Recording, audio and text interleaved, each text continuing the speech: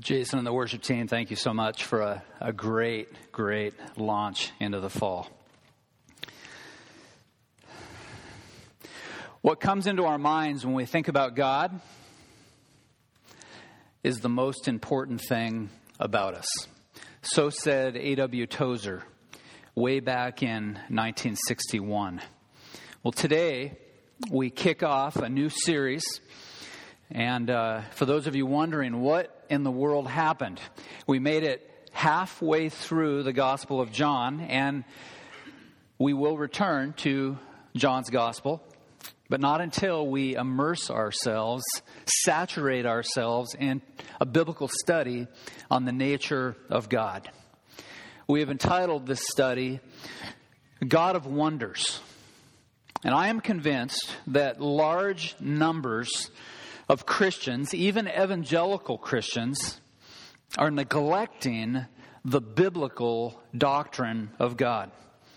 I'm convinced that large numbers of Christians are in the habit of creating a God in their own making. Joel Osteen, pastor of one of the largest churches in America, puts it this way, quote, "It doesn't matter who likes you or doesn't like you. All that matters is God likes you. He accepts you. He approves of you." Close quote. Before I stepped up to the pulpit this morning, my wife leaned over to me and she saw this book in my hand, The Shack by William Young, and she said, "What are you doing with that?" What emerges in The Shack is an incomplete portrait of God, and hence a false portrait of God. I have in my hands a book that was on the New York Times bestseller list for weeks and weeks and weeks. When I read it, when it first came out, I remember looking in the New York Times bestseller lists, and it was listed as somewhere in the upper echelons of that list, but it had sat there for at least 24 weeks. And I began to grow concerned. For in this book, the immanence of God eclipses the transcendence of God. The mercy of God overshadows the majesty of God. The gentleness of God disregards, I would add utterly disregards, the justice of God. And the approach to God in this book is man-centered from the start. The lead character in the book, a man by the name of Mac, his initial encounter with God is one where he ponders his options as he considers his face-to-face meeting with God. And the author says, and how should he address him? Should he call him Father or Almighty One or perhaps Mr. God? And would it be best if he fell down and worshiped? Not that he was really in the mood, close quote. Even from the outset in this book, God is humanized, God is trivialized, and this ultimately leads to a convoluted view of the living God. Now, instead of embracing the biblical portrait of God that we find in the Scriptures, sinful people are in the habit of creating a little G-O-D, a little God in their imaginations. A.W. Pink rightly says, how vastly different is the God of Scripture from the God of the average pulpit. Now, the mission of Christ Fellowship is a mission that we are very excited about as a church family. The mission of Christ Fellowship is to help people become fully devoted followers of the Lord Jesus Christ. And of course, we know that a fully devoted follower of the Lord Jesus Christ knows God. A disciple knows God and His Son, the Lord Jesus Christ. And so I want to invite you to turn with me to John chapter 17. You say, I thought we're done with John for a season. Well, I want to use John chapter 17, verse 3 as a launching point in our study on the doctrine of God. I would invite you to stand to your feet as we read one verse from John chapter 17, verse 3. Of course, this is the famous high priestly prayer where Jesus Christ prays to his Father.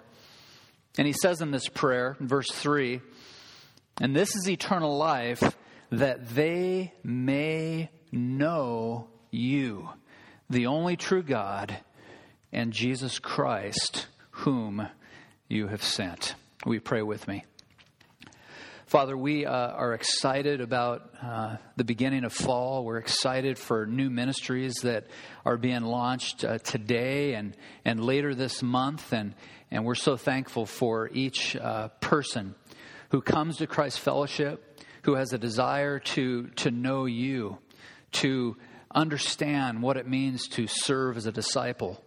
We thank you for the many who have been hard at work to put everything together for this day where we worship you in spirit and in truth. God, as we stand collectively as God's people with the Word of God before us, I commit this sermon series to you and ask that we would go deeper into the glories of God. I pray that we would see you as the Word of God portrays you, that we would not compromise, that we would not grow accustomed to creating a God in our own image. Rather, we would recognize the biblical God, the God that is painted in sacred Scripture. And so we worship you today afresh. We adore you. We love you. Our desire is to submit wholly to you. And so, God, we commit this hour to you and ask that you would be glorified in this place. For it's in your Son's worthy name we pray. Amen. Well, it will be several months before we make it to this chapter in John chapter 17. At that time, we will do a more detailed exposition of this particular text. But the passage before us in verse 3 reveals an absolutely vital principle. There is a principle here that I believe we need to come to terms with, and it is this. I believe that the most important thing in life, the most important thing for any person all around the world, is to know God and His Son, the Lord Jesus Christ. Last week I shared with you that I have been rereading a classic by J.I. Packer, a book entitled Knowing God. And Dr. Packer rightly says, disregard the study of God, and you sentence yourself to stumble and blunder through the blindfolded life, as it were, with no sense of direction and no understanding of what surrounds you. Packer continues, this way you can waste your life and lose your soul. So I would ask you this morning, does theology matter? I can't tell you how many times over the last 25 years in pastoral ministry I have been told to tone down the theology, to set aside the theology, to cool it on the theology. I have been told by several, I'm not interested in theology. Now remember what theology means. Theology is the study of God. And so it is with great horror when I hear someone say, I'm not interested in theology. Translation, I'm not interested in God. And so we're careful with our words as we approach the living God. The title of the message this morning is A God-Centered View of God.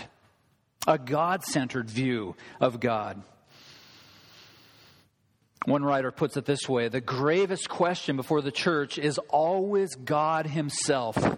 And the most sobering fact about any man is not what he at a given time may say or do, but deep in what he is, deep in his heart, conceives God to be like. That is a very practical bit of counsel. And I would ask this morning, and I would challenge you with this idea. What is your conception of God? We all come to church this morning with a set of pre-convictions. We come with a set of presuppositions. Some of those presuppositions are good and right and biblical. Some of those presuppositions are found nowhere in the pages of sacred Scripture. Perhaps you see God as a heavenly grandfather in the sky. Maybe you see God as a stern taskmaster, a vindictive God who delights in punishing people. Or you view him through a biased set of theological lenses. You may be here this morning and say, I utterly reject the view that God has comprehensive foreknowledge of all things. We live in a season of church history where many pastors and theologians believe just that. They reject the notion that God knows what you will have for lunch tomorrow. Can you believe it? Pastors and theologians, people who are trained in the Scriptures, who should know better, who say, God has no idea, young people, who you will marry in the next 4 or 5 years. God has no idea of the time of your death. God has no idea what your future career will be. You may reject the idea that God chooses people before the foundation of the world. You may reject the notion of God's triune nature. You may affirm, and I hear this a lot, you may affirm a God of limited sovereignty. You may affirm the notion of a pantheistic God, a God who is in all. I would hasten to add to each of the pre-convictions that I just shared are false notions of God. False notions of God. These are portraits of God that are nowhere found in sacred Scripture. And so the critical question this morning for each of us is this, as we begin this study on God, is how do you conceive of God? What is it that you cherish deep down in your hearts about God? A.W. Tozer said, so necessary to the church is a lofty concept of God that when that concept in any measure declines, the church with her worship and her moral standards declines along with it. Tozer says the first step down for any church is taken when it surrenders its high opinion of God. An example of exactly what Tozer pointed to. I read an article on August 6th, just a few weeks ago. And this article describes the reality of what I like to refer to as A.W. Tozer's slippery slope. The title of the article reads, Historic Church which produced First Southern Baptist Convention President will allow gay ordination and transgender same-sex marriage.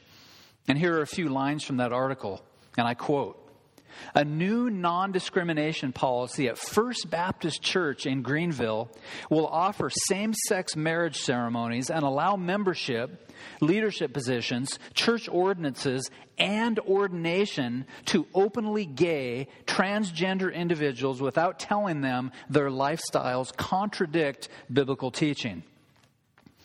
It's going to open up a space for evangelical gay people to have a place again, Pastor Jim Dant said of his church's recent consensus to, quote unquote, not discriminate based on sexual orientation or gender identity. Jim Dant remarks, a crucial step in the process was assuring church members no one would tell them that their personal convictions were wrong. You see, as members of the body of Christ, we need to be ready to submit to Scripture. That when we engage in activity that is immoral activity, engage in activity that is condemned in sacred Scripture, that we need to be ready to hear your activity, your lifestyle, the way you do things is wrong. The way you do things is evil. The way you do things is condemned by Scripture. You ask, when you think about First Baptist Church in Greenville, how in the world did we get to this place? How could such a thing happen?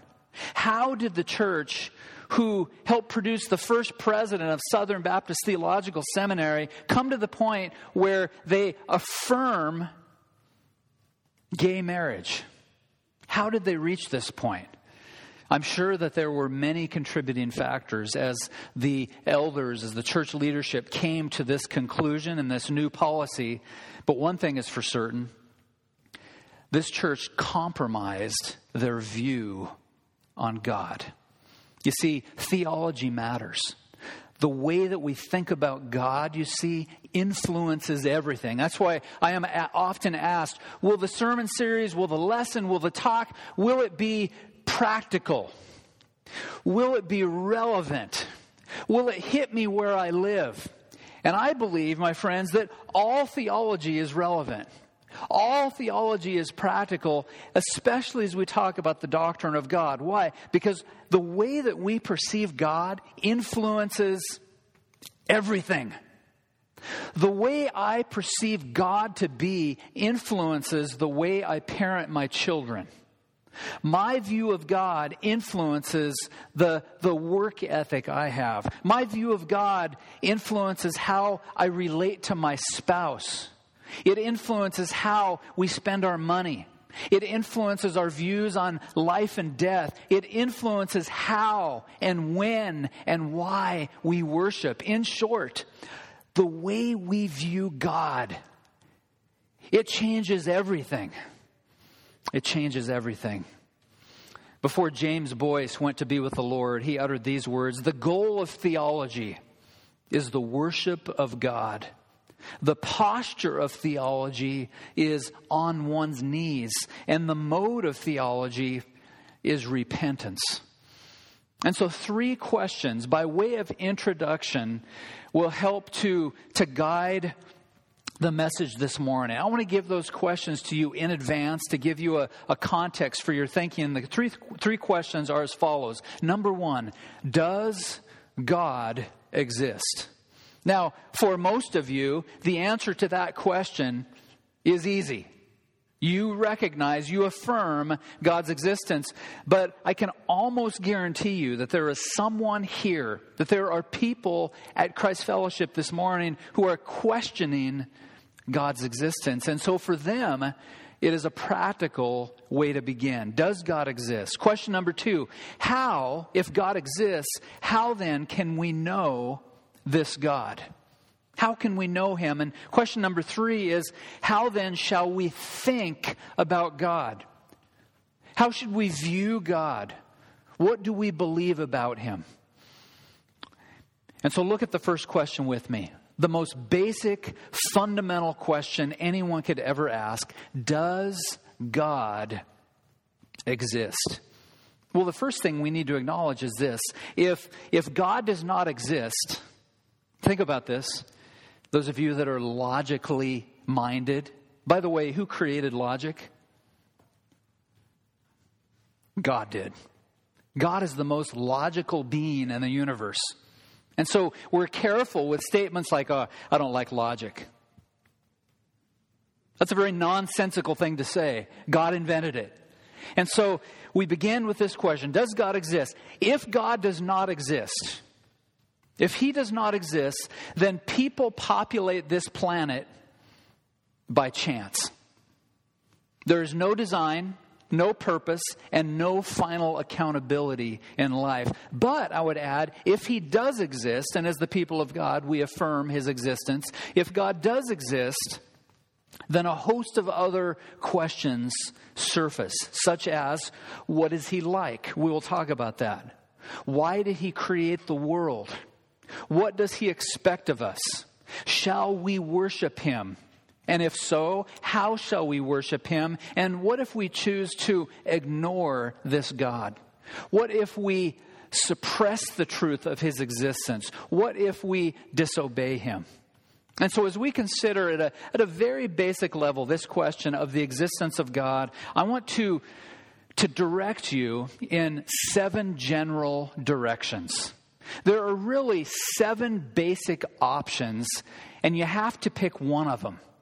concerning the existence of God. The first is one that you're all familiar with. The first option concerning the existence of God is the opposite of the existence of God. It's atheism. Atheism. Of course, you know the Greek word theo means God. God. When you put the alpha or the A in front of theism, you negate the theism. So atheism means no God. That's the first option. The second option is agnosticism. Agnosticism.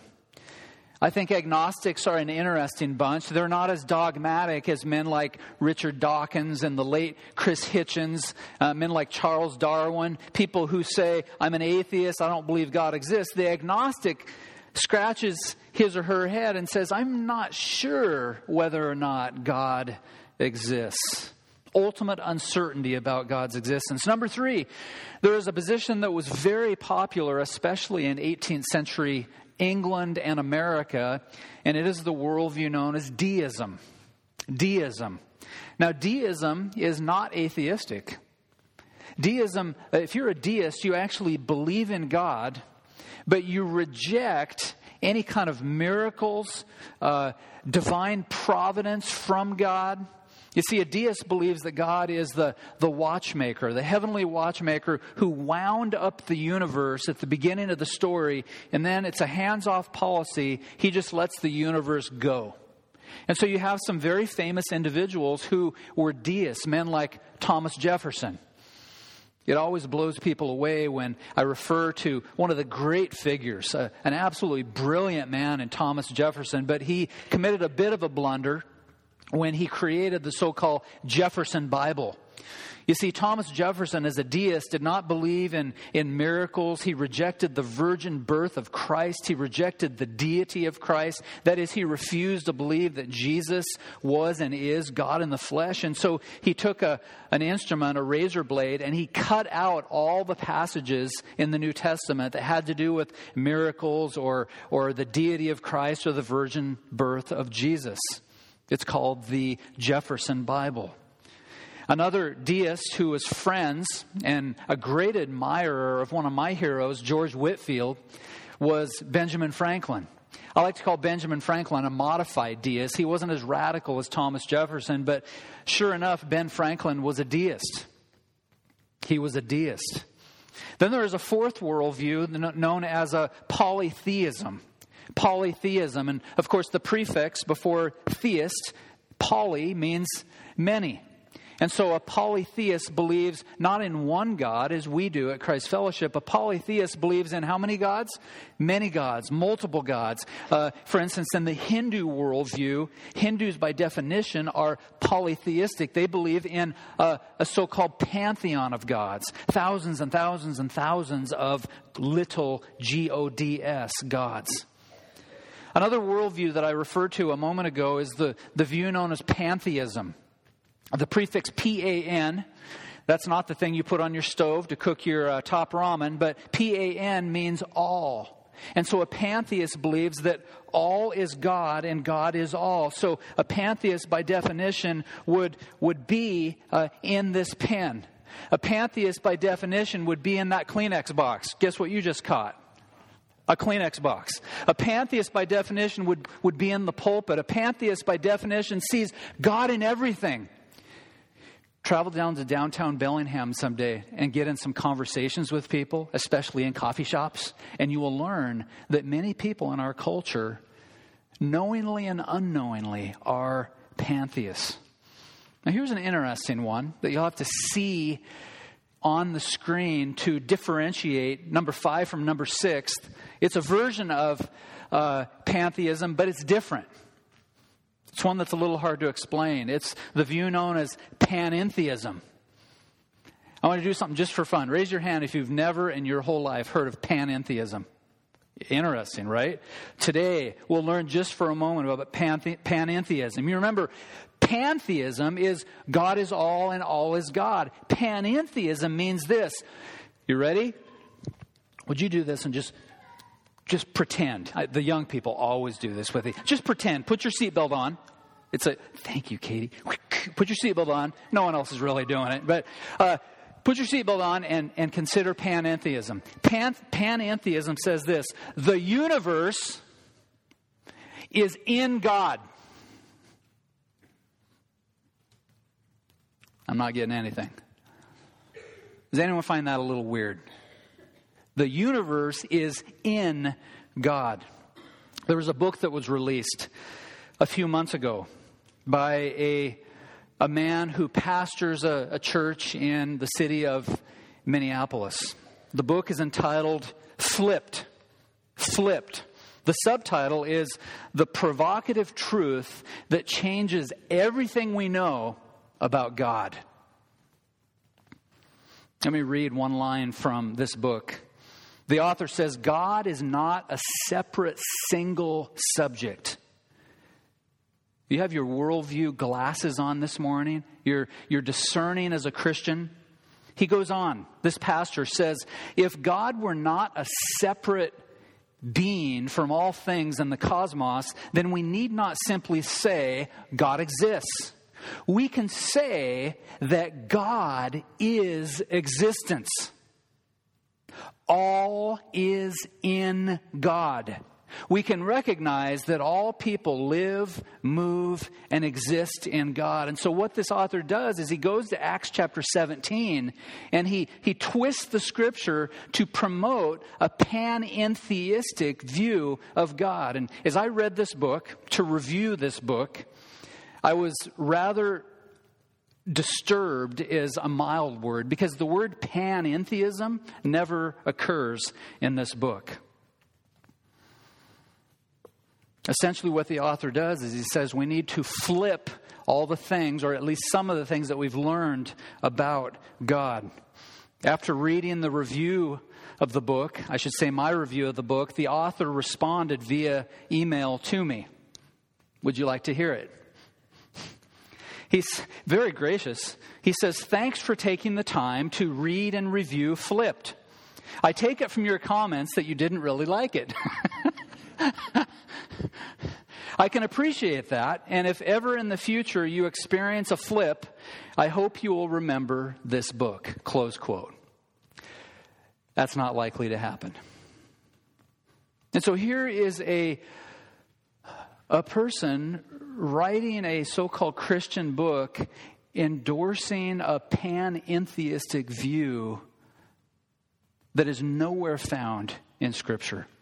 Number 7, I hope this is where we all land, the seventh option concerning God, and that is the position known as theism. A God reveals himself in three persons who has revealed himself in nature and Scripture and, as we will discover, in the Lord Jesus Christ.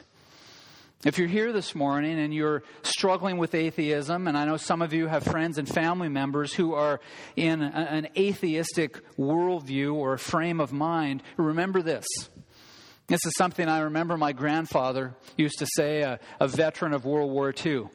Many of you have heard this as well. There's no such thing as an atheist in a foxhole. There's no such thing as an atheist in a foxhole. In other words, the most diehard atheist can come to the point where it seems like his or her life is on the line. And I've heard story after story after story. And what does that atheist do? God help! Wait a minute. 10 seconds ago you told me you were an atheist. There is no such thing as an atheist in a foxhole. Would you open your Bibles and turn with me to Romans chapter 1? Romans chapter 1. In verse 21, Paul helps us to understand why there is no such thing as an atheist in a foxhole.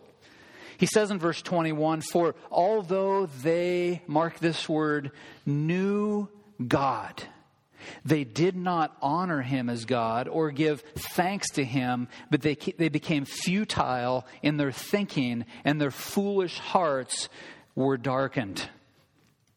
One great theologian puts it this way. He says that the unbeliever, though having an imperfect knowledge, that is knowledge of God, yet has a valid and trustworthy knowledge of God. Sin is chargeable on the unbeliever because they have not lived up to the light of nature. The second thing I would have you see is that some people choose to suppress. They choose to suppress the knowledge of God. Go back in Romans 1 and look at verse 18. Paul says, the wrath of God is revealed from heaven against all ungodliness and unrighteousness of men who by their unrighteousness suppress the truth.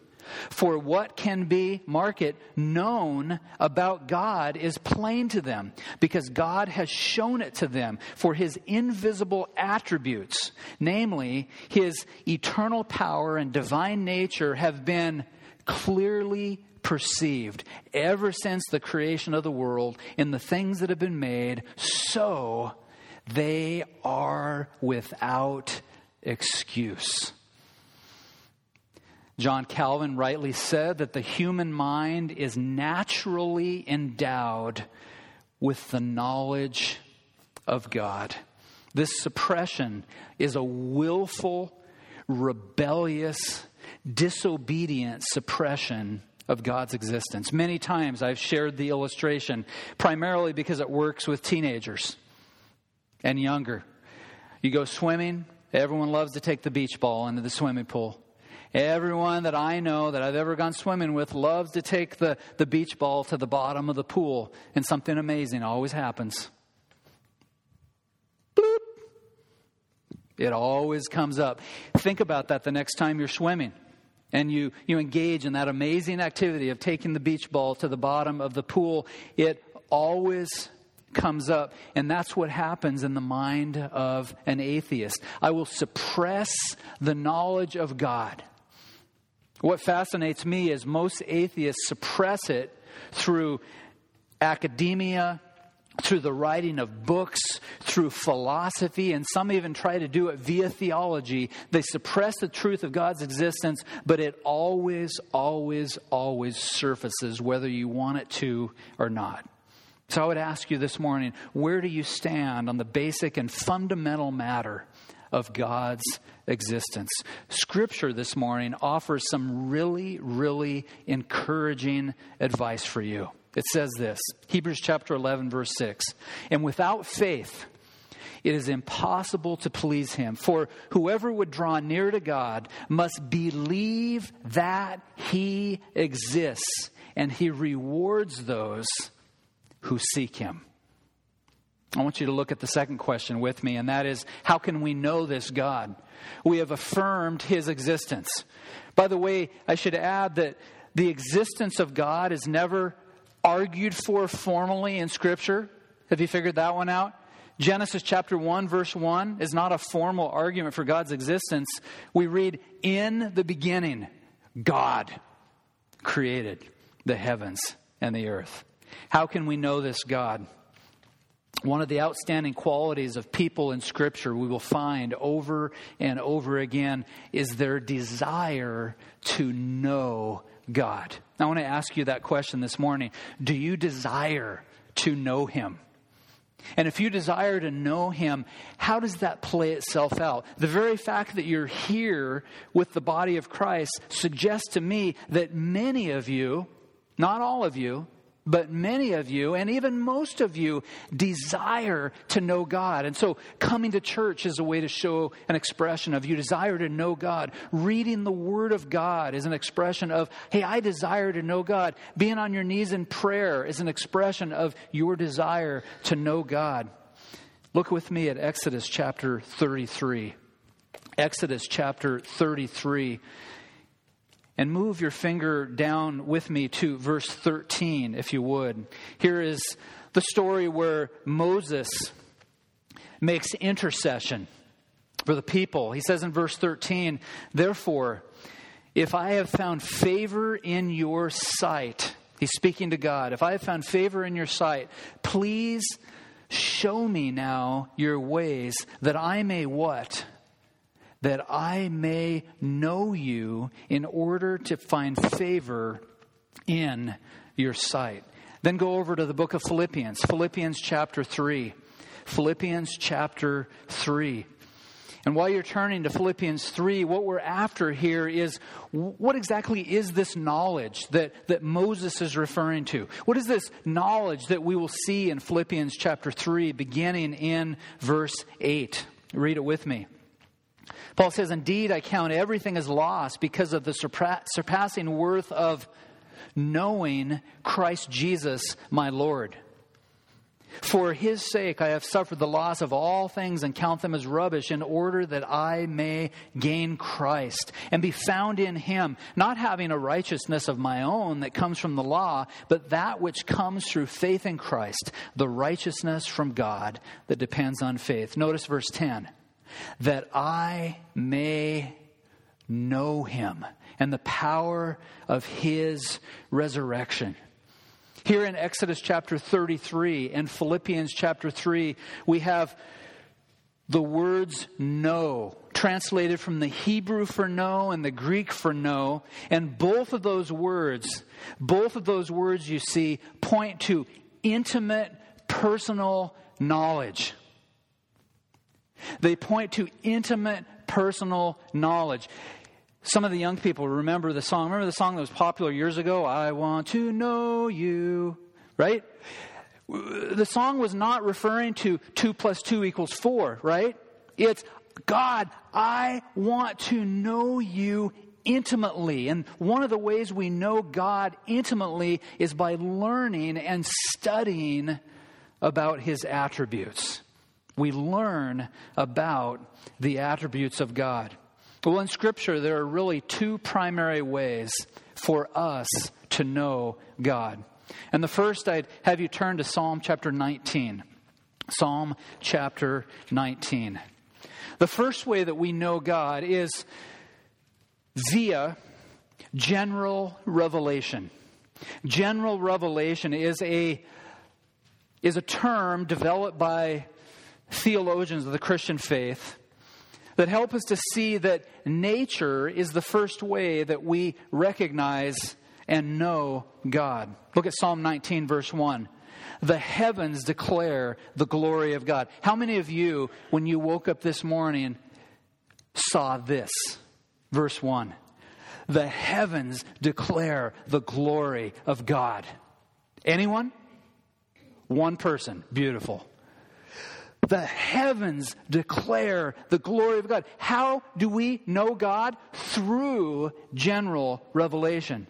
The heavens declare the glory of God, David says. The sky above proclaims his handiwork. Day to day pours out speech, and night to night reveals knowledge. There is no speech, there are no words whose voice is not heard. Their measuring line goes out through all the earth, and their words to the end of the world. In them he has set a talent for the sun, which comes out like a bridegroom, leaving his chamber, and like a strong man runs its course with joy. Its rising is from the end of the heavens, and its circuit to the end of them. There is nothing hidden from its heat. The first way that we know God is through general revelation. But there is a catch. There is a catch. General revelation will never, and I say this dogmatically, will never lead a person to personal faith in the Lord Jesus Christ. Now, with Rich and Angela Strutz, who are the new co-chairs of our missions ministry action team, and all the others that come alongside with Rich and Angela should remember this, that while general revelation is a beautiful thing, it points to the existence of God. Without sending missionaries, every single person would go to hell apart from hearing the gospel. You see, what some people do is they say, well, general revelation, the sky, the heavens and the skies proclaim the glory of God. Why send missionaries? And Paul answers that question, does he not, in Romans chapter 10? How will they hear without a preacher? So general revelation will not lead people to a saving knowledge of Christ, but it does something very interesting. It makes them sufficiently accountable before God. Calvin put it this way, that every unconverted person needs the spectacles of faith. General revelation reveals the glory of God, but every person needs the spectacles of faith, and the spectacles of faith come via special revelation. And there are two primary kinds of special revelation. The first is this: we can know the living God through His Son, the Lord Jesus Christ. We get to know Him by becoming familiar with His attributes. God's attributes describe who He is. They are the characteristics of His nature. The great Puritan Thomas Watson says it this way: God's glory lies chiefly in His attributes, which are several beams by which the divine nature shines forth. So we know God via general revelation. Nathan, let's look at number 2. We know God via special revelation. And the first kind of special revelation is we know God through His Son, the Lord Jesus Christ. There's an additional kind of special revelation, and we have been reading it together this morning. We know God through the special revelation of Scripture. It is through the Scriptures that we are enabled to grasp this heavenly, beautiful portrait of God. And so remember this by way of practical application. Never make human experience, that is to say, never make how you feel to be the starting point in theology. Whenever the starting point in theology is how we feel, books like this are produced. Whenever we go to the Word of God and ask God, who are you? I want to know you. That's when we get a clear portrait of God's existence. To begin with how I feel about God, to make my feelings the starting point, is always a bad place to begin. Louis Berkhoff says it like this: to do so drags God to man's level. It stresses God's immanence at the expense of His transcendence. The final result is God made in the image of man.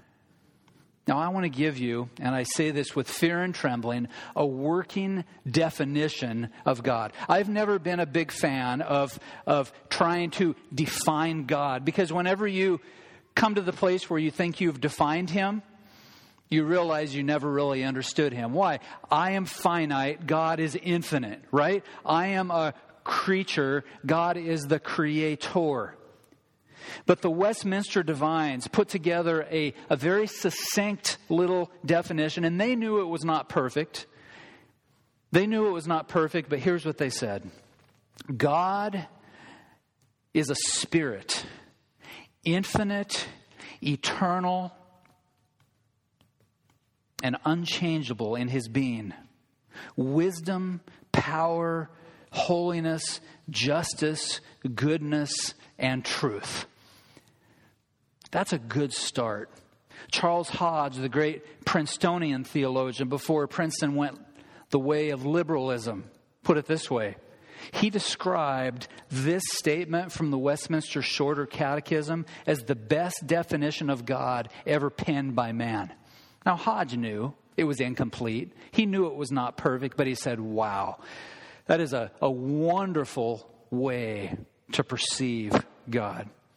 Now, as we begin our series together and are committed to several weeks of learning about the attributes of God, I want to give you a summary, an overview of where we're going. This will not be a comprehensive summary, but I just want to whet your appetite just a touch for where we're going in the days ahead. I want you to see that we will unpack what it means for God to be Spirit. John chapter 4, verse 24. You remember we studied that passage many months ago. Jesus said to the woman at the well, God is Spirit, and those who worship Him must worship in spirit and in truth. We will see that God is infinite. Job chapter 11:7 says, can you find out the deep things of God? Can you find out the limit of the Almighty? And we will see together that God is eternal. Psalm 92 says, before the mountains were brought forth or ever formed the earth and the world, from everlasting to everlasting, you are God. We will learn that God is utterly unchangeable. That is to say, He is immutable. James 1:17 says, every good and perfect gift is from above, coming down from the Father of lights, with whom there is no variation or shadow due to change. We will learn about the omnipotence of God, the idea that God is all-powerful. I love Revelation 19, verse 6. Then I heard what seemed to be the voice of a great multitude, cries the Apostle John, like the roar of many waters and like the sound of mighty peals of thunder, crying out, Hallelujah! For the Lord our God, the Almighty, reigns. We will learn that God is holy. We will learn together that God is the only attribute in all of Scripture that is carried to the third degree. Holy, holy, holy. Never do we learn about the mercy, mercy, mercy of God, or the love, love, love of God, or the wrath, wrath, wrath of God. But here we will learn the important reality that God is holy, holy, holy. We will learn together that God is just, that God is good, that God is true. Exodus 34:6, Moses said, pass before him and proclaimed, the Lord, a God merciful and gracious, slow to anger, and abounding in steadfast love and faithfulness. I would ask this morning, how might you make a commitment to get to know this God better? If you're here this morning and you are not a believer in the Lord Jesus Christ, you're an atheist, you're an agnostic, you're a deist, you're a pantheist, you're a panentheist. You say, I'm not any of those. I just don't consent. I don't repent. I don't believe in Jesus. The biggest need for you today is to turn from your sin and to trust the Lord Jesus Christ, who died on a wooden cross for the sins of everyone who would ever believe. For those of you who do believe, for those of you who believe in the existence of God, and you, by His grace and by His Spirit and the power of the gospel, you get to know Him. Your responsibility, my responsibility, is to spend time in His Word, to learn about His character, to begin to understand His attributes. And you will find that as you engage in that activity, you will find this supernatural delight to obey and surrender to the Lord Jesus Christ. What are some of the benefits of knowing the living God in a better way? Well, knowing God will help you understand His plans and His purposes better. Knowing God will equip you to serve Him. Knowing God will help you through the difficult trials and the seasons of life. Knowing God will enable you to trust Him. Knowing God will enable you to worship Him in a way that glorifies Him. Now, I promised a third question that we want to focus on in the remaining minutes, and that is, how now shall we think about this God? How can we avoid the drivel that is published and sent out around the world? How can we commit to a biblical view of God? I want to provide you with what turned out in my study to be the ABCs of theology. And these are ways that really a mnemonic device that can help you in your study, that can help you to remember, I need to recall the ABCs of theology. The first A is this. The A is always distinguish between the Creator and the creature. You see, the quote that I read from a few moments ago by Doug Pageant, he essentially says this. He's denying the creator-creature distinction. And when we deny the creator-creature distinction, which every panentheist must by definition do, you run into deep waters. A.W. Tozer says it like this: to think of creature and creator alike in essential being is to rob God of most of His attributes and reduce Him to the status of a creature. It is, for instance, to rob Him of His infinitude There cannot be two unlimited substances in the universe. There's one to talk about later this afternoon. There cannot be two infinite substances in the universe. It is to take away his sovereignty. There cannot be two absolutely free beings in the universe, for sooner or later, two completely free wills must collide. This is one I've received much feedback on over the last several years. The free will question. Well, A.W. Tozer, I should hasten to add, was not even a committed Calvinist. And he recognized there cannot be two absolutely free creatures in the universe. God is free or man is totally free. Take your pick. I choose with the scriptures, God. God is free. So letter A, the ABCs of theology always distinguish between the creator and the creature. One of the great theologians, Cornelius Van Til, he popularized the so-called biblical notion of the creator-creature distinction. He did it like this. I wish I had a whiteboard this morning. He would draw a large circle representing the creator. Who are we as the creature in this model?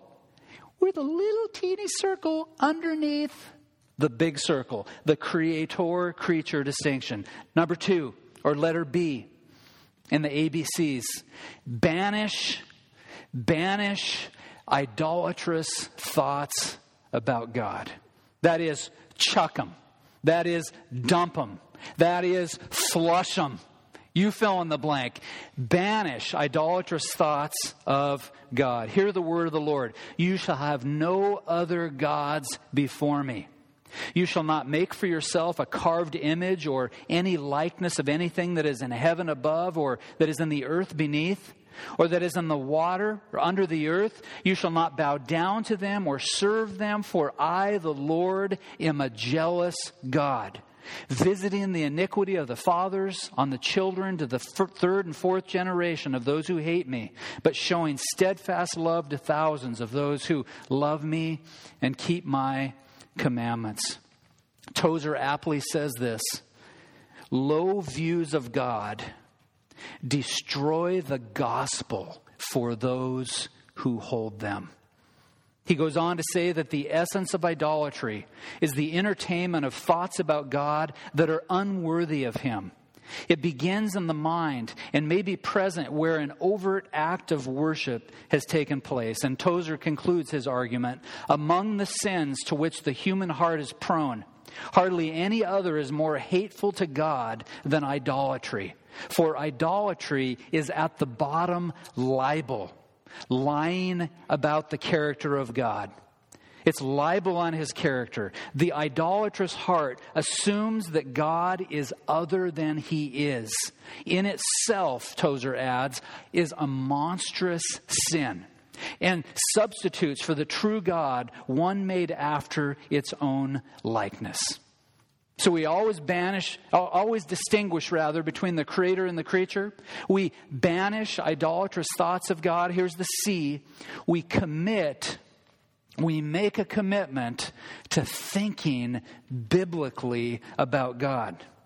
I can already anticipate feedback, but it was so encouraging. But it made me think about God in different ways.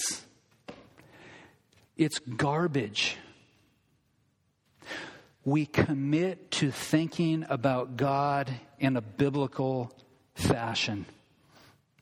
Once again, Tozer says, I believe that the greatest issue facing the church in any century is a proper understanding of who God is. What is needed in the contemporary church today is a steady diet of the attributes and perfections of God. It is our high theology that produces high doxology. Until there is a right knowledge of God, there will never be a right knowledge of self, nor the proper remedy applied to our own inner lives. We must commit to thinking biblically about God because it affects everything I do in life. What comes into our minds when we think about God is the most important thing about us. And so let me encourage you in closing to commit to the ABCs. How do we take now what we're learning about God and apply these things to our individual lives? J.I. Packer helps us here. He says, we turn each truth, and in the coming weeks, I told Chris Veldman I wasn't going to do this. Sorry, Chris. In the coming 26 weeks, there I did it. In the next 26 weeks, by God's grace, as we learn about His attributes, Packer says this, we turn each truth that we learn about God into a matter for meditation before God, leading to prayer and praise to God. You remember the words of Jesus? In John chapter 17, verse 3, as He prayed to the Father, He uttered the words, and this is eternal life, that they may know you, the only true God, and Jesus Christ, whom you have sent.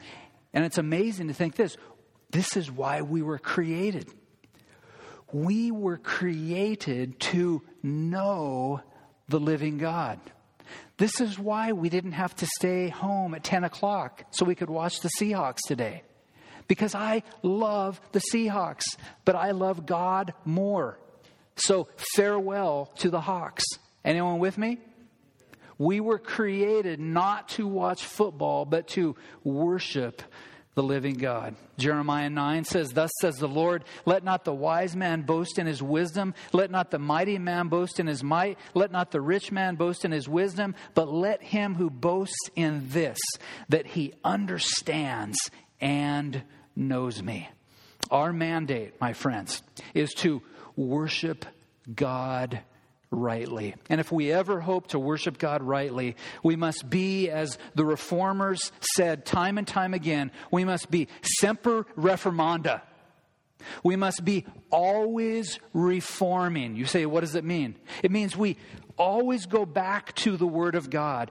And our view of God is constantly reforming. If we don't understand His holiness, we learn more of His holiness. If we don't understand His grace, we learn more of His grace. If you're uncomfortable with His wrath, get comfortable with His wrath. Why? Because this is the God-centered view of God. My challenge to each of us is this, that we would strive each day to have a God-centered view of God. Soli Deo Gloria. To God alone be the glory. Let's pray. Father, as we march forward in this study, I'm excited and I'm encouraged, and I pray that you would encourage the hearts and the minds of your people. May we embrace what the Word of God proclaims about you. God, when we run into an attribute that we fail to understand, or we encounter an attribute that we may even be uncomfortable with, I pray that you would help us to submit to Scripture, that we would embrace what the Scripture says about your character. May we be changed for the better. May our view of you influence everything in life. May our understanding of you enhance our lives as we become committed to this God-centered view of God. So we commit the series to you and ask that you would do great things in this place. In Jesus' worthy name we pray. Amen.